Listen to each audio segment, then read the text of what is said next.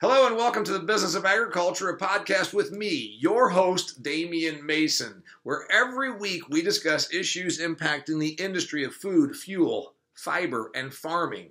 That's right, the Business of Agriculture.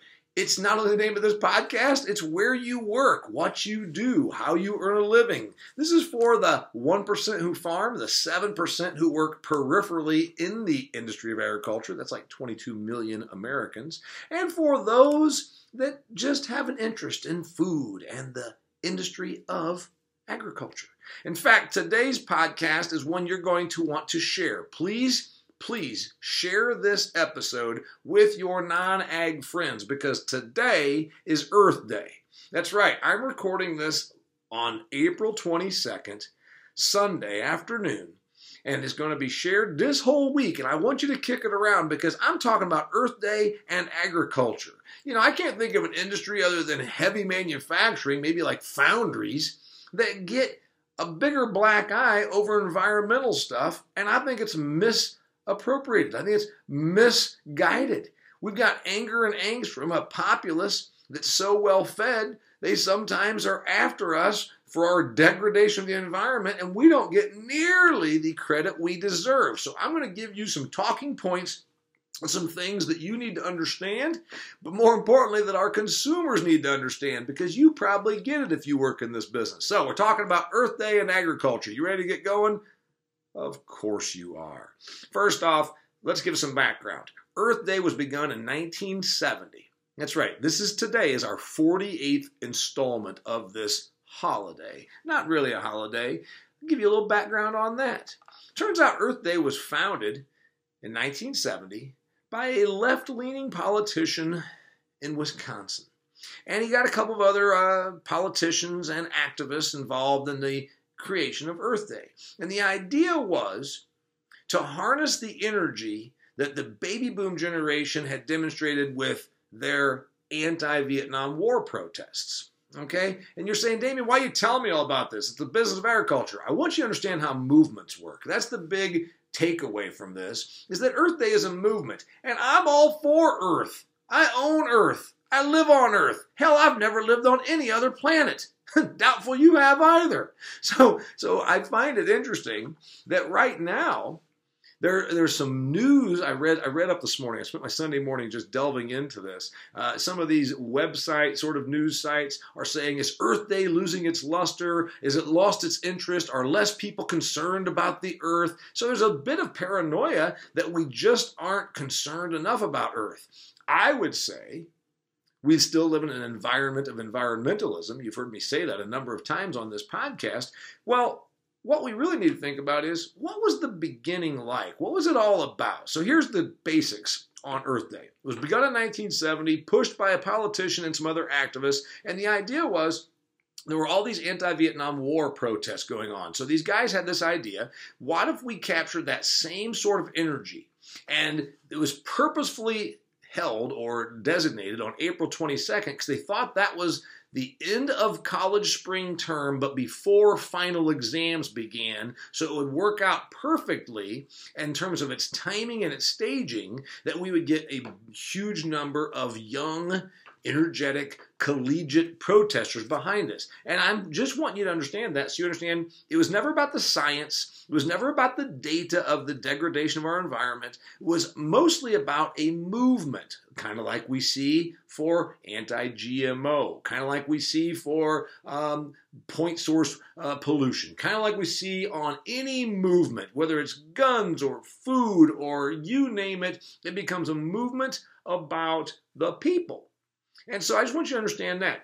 What you need to really think about is that the environmental movement that began with Earth Day 1970 created the EPA. Did you know that? The EPA was really a result of a movement and then the Earth Day designation. Rachel Carson wrote a thing called The Silent Spring. It was a book that came out in the mid-'60s. If you aren't familiar with it, here's the gist. It's an environmental book, and it largely is credited for the end of DDT. So I'll give you kind of that background too. So the 1960s, folks start getting more environmental, and we were by all accounts, we were probably in need of a little correction. We got the Cuyahoga River in Cleveland catching on fire. We got cars getting 7 miles per gallon. We're burning leaded gasoline. We've got some environmental wrongs to right, I should say. So I get that. But remember, Ms. Carson's book, Silent Spring, is why we no longer have DDT. And you're saying, DDT? Damien, you're talking about an old chemical. I'm not sure. I'm telling you that DDT may or may not be the greatest thing ever, but it was a good insecticide. It's credited for keeping lice off of our soldiers' heads in the wars. It also made malaria go away when we were going to these third world countries that had, swamps and disease. So DDT, whether it was right or not, was held accountable for why there was no longer bald eagles. So you've got this symbol of America, the bald eagle. And all of a sudden, DDT is allegedly making the eggs of eagles brittle or soft, and so all of a sudden the hatchlings aren't living, and then all of a sudden you got this symbol, the American symbol, the eagle, and by God, we've got to do something about this. So largely the environmental movement was mostly about symbolism and a feeling.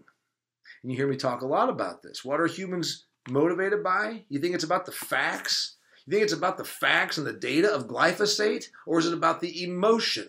It's about the emotion, folks. So they can protest the European Union against glyphosate and say, well, people have cancer. And by God, that means we've got to get rid of glyphosate. It was the same thing in the 1960s. So 1970, along come these guys that start the environmental day, if you will, Earth Day. And then it got on CBS. Walter Cronkite was on this morning. They just aired it that he announced and did this news story about Earth Day. So all of a sudden you've got this movement. And agriculture sort of gets still a lot of blowback from environmentalist causes. And again, is it ever about the data? No, it's about the emotion. I'll give you one other one. Remember the Indian walking through the stream that was polluted with trash on his horse? If you're my age or older, if you remember the 1970s, that was a commercial. This again created an emotion because the Indian was crying about what had happened to his homeland, that there was trash in the stream. So the environmental movement, I would say, has been more and more about emotion. So I'm going to try and combat that with emotion. And I'm also going to give you some facts, which, of course, we always say facts have no place in a feelings-based argument. Here's the reality of Earth Day today. It's 48 years later. I think there's going to be protesters that show up at the park, and they're going to carry their signs, and they're going to say that we got to do something more about the Earth. And I'd say, well, all right, what is it you think we're doing wrong?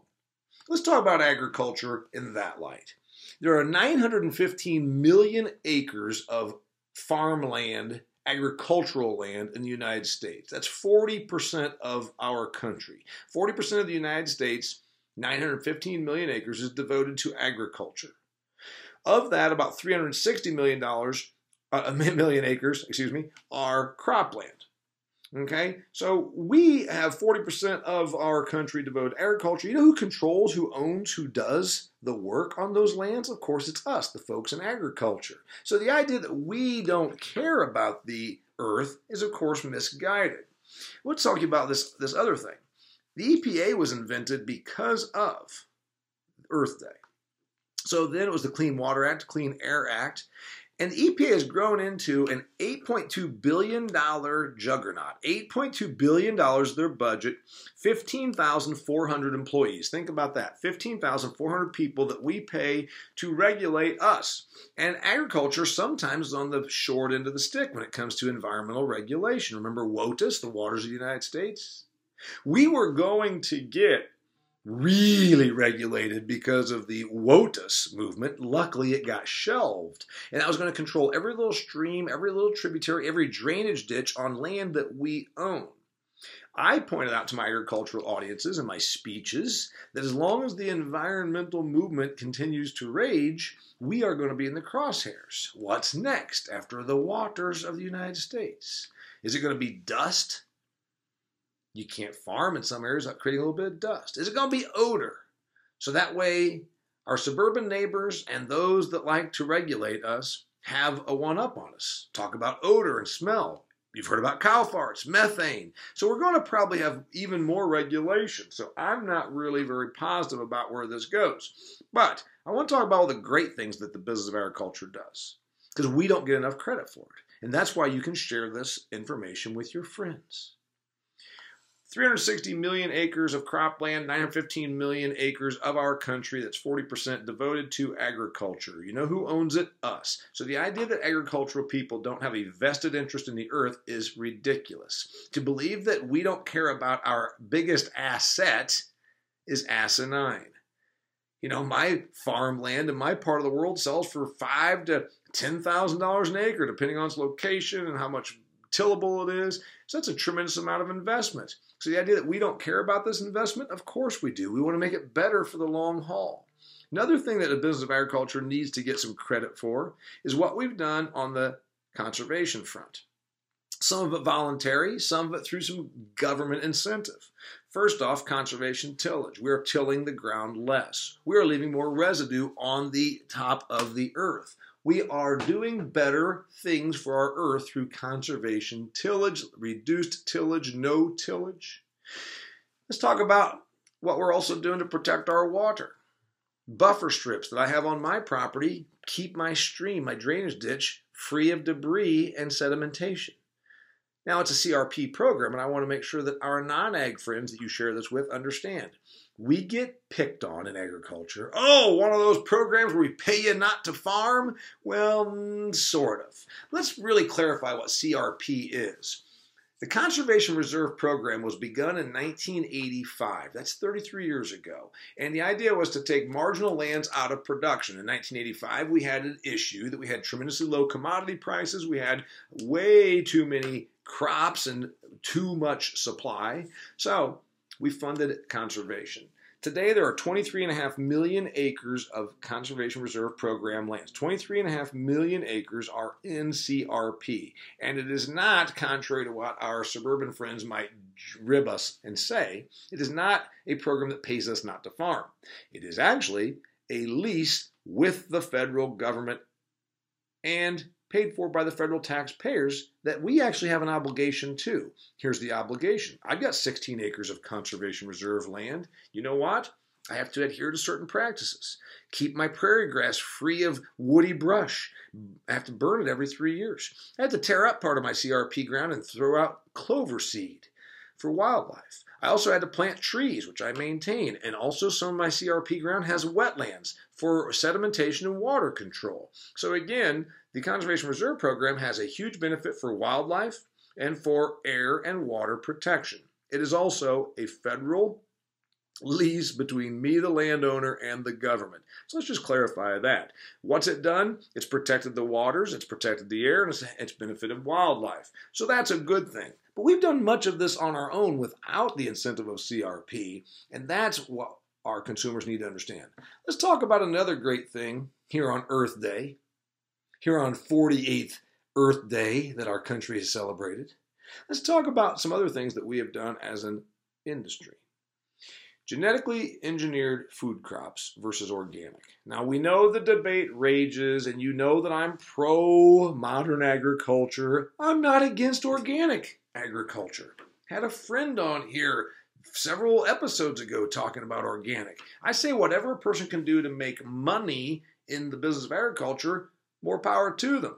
I'm against the marketing that agriculture from the organic side uses because it's fraudulent. Stating that it's a healthier product or that it's better for you is inaccurate. Stating that it's better for the environment is actually scientifically unproven.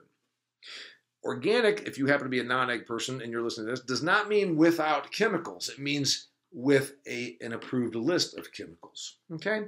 And there's another element of organic production. It depends on what crop we're talking about, but in general, it requires more land to get the same amount of output because you're not using the best innovative techniques. You're going to get a little less output per acre. Now, with carrots, it might be one level, and with dairy cows, it might be another. So in general, it's like 20%. But again, it varies by carrots to cattle to tomatoes to kumquats. The main thing here is you're going to use more land. Modern agriculture, conversely, through use of genetic engineering and through use of hybridization and technological advancement, has allowed us to get more output per acre, more output per unit of input. So the less fertilizer, the less chemical, the less natural resources used, the better for the environment. So let's applaud that. Let's applaud what modern agriculture has done. And if you're listening to this as a non-ag person, you're saying, why do I care if there's more bushels of soybeans out of that field? Why do I care if there's more output per acre or more output? You want less units of input. Less input means better for the environment. More output means we don't have to go to marginal land. We don't have to tear down trees in the Brazilian rainforest to grow soybeans, because now the marginal lands can come out of production or never be put into production because we're getting so much output out of what we already farm. I want to just define real quickly the word sustainable, because everybody carries on about sustainable. I wrote an article about this once, and you ask 100 different people to define sustainable, you get 100 different answers. A lot of people think sustainable means small farm. I'm a suburbanite. I want a sustainable farm. What's that mean? Sustainable means pertaining to a system that maintains its own viability by using techniques that allow for continual reuse. All right. Again, what's that mean? I think that we've been doing agriculture for 230 years in this country, 250 years in this country. And you know what? We're going to do it for another 250 years because of the great things we're doing. Let's talk about GPS, satellite imagery. Let's talk about methods that now put just the amount of water at the root level through advanced irrigation systems that we didn't have just 20 or 30 years ago. We're using less water, less chemical, less herbicide, less insecticide, less fungicide, because we're putting it right where it needs to be. These are remarkable achievements, ladies and gentlemen. More output and less input and putting it right where it needs to be, that's good for the environment. Happy Earth Day. Thank you, agriculture. Thank you, agricultural companies that have allowed us to do the advancement, the innovation. It's been amazing.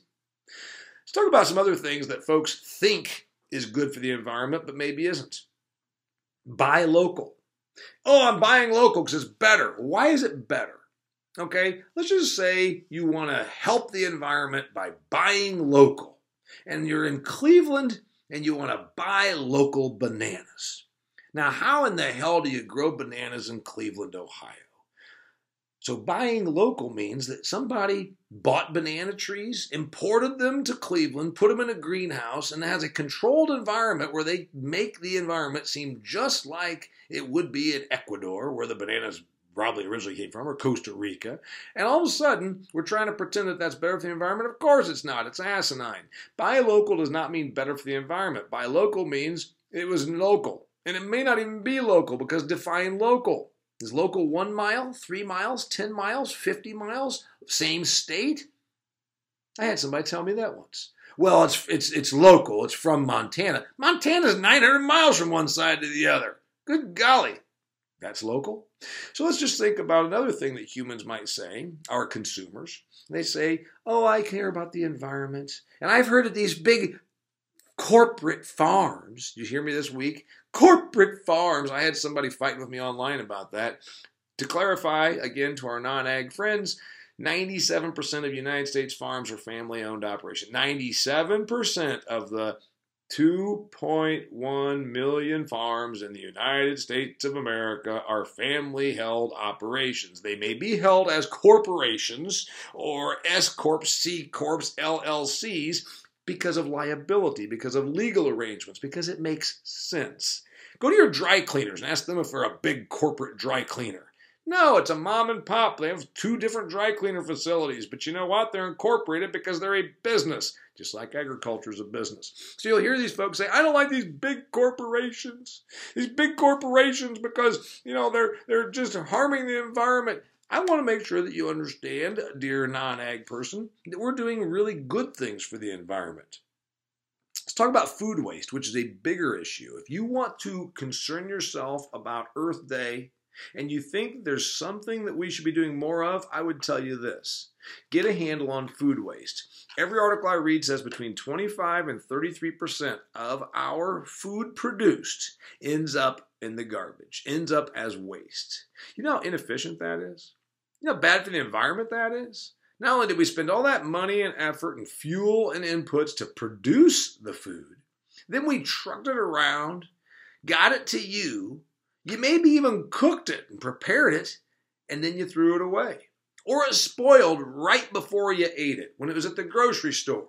So if you want to be an Earth Day advocate, I will appreciate that. I will applaud that because we all live here on Earth. But food waste probably is a bigger concern than how we grow your food because we're already doing things as efficiently as possible.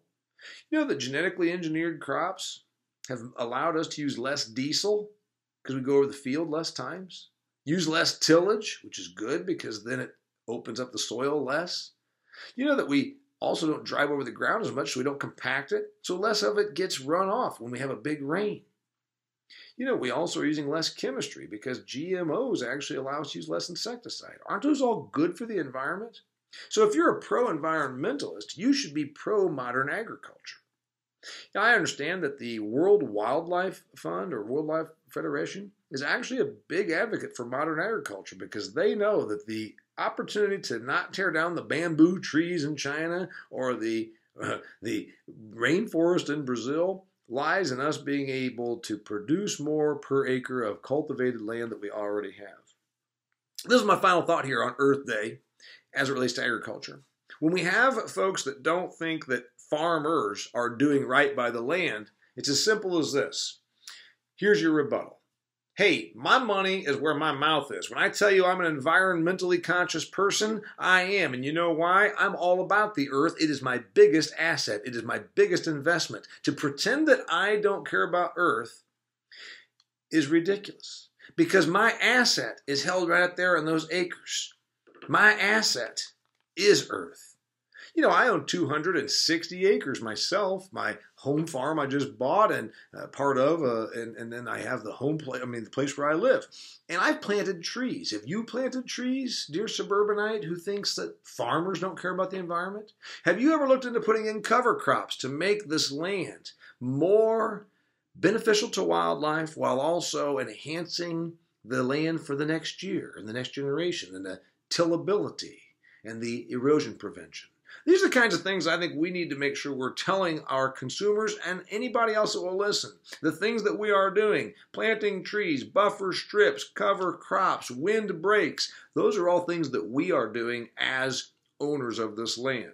So on Earth Day and every day, farmers and agriculturists are out here doing what we can to make the land better. We're putting our money where our mouth is. This is your Earth Day edition. Think about that this week and also give yourself a pat on the back for all the great things you've done for the earth in the business of agriculture. Till next time, I'm Damian Mason. Thanks.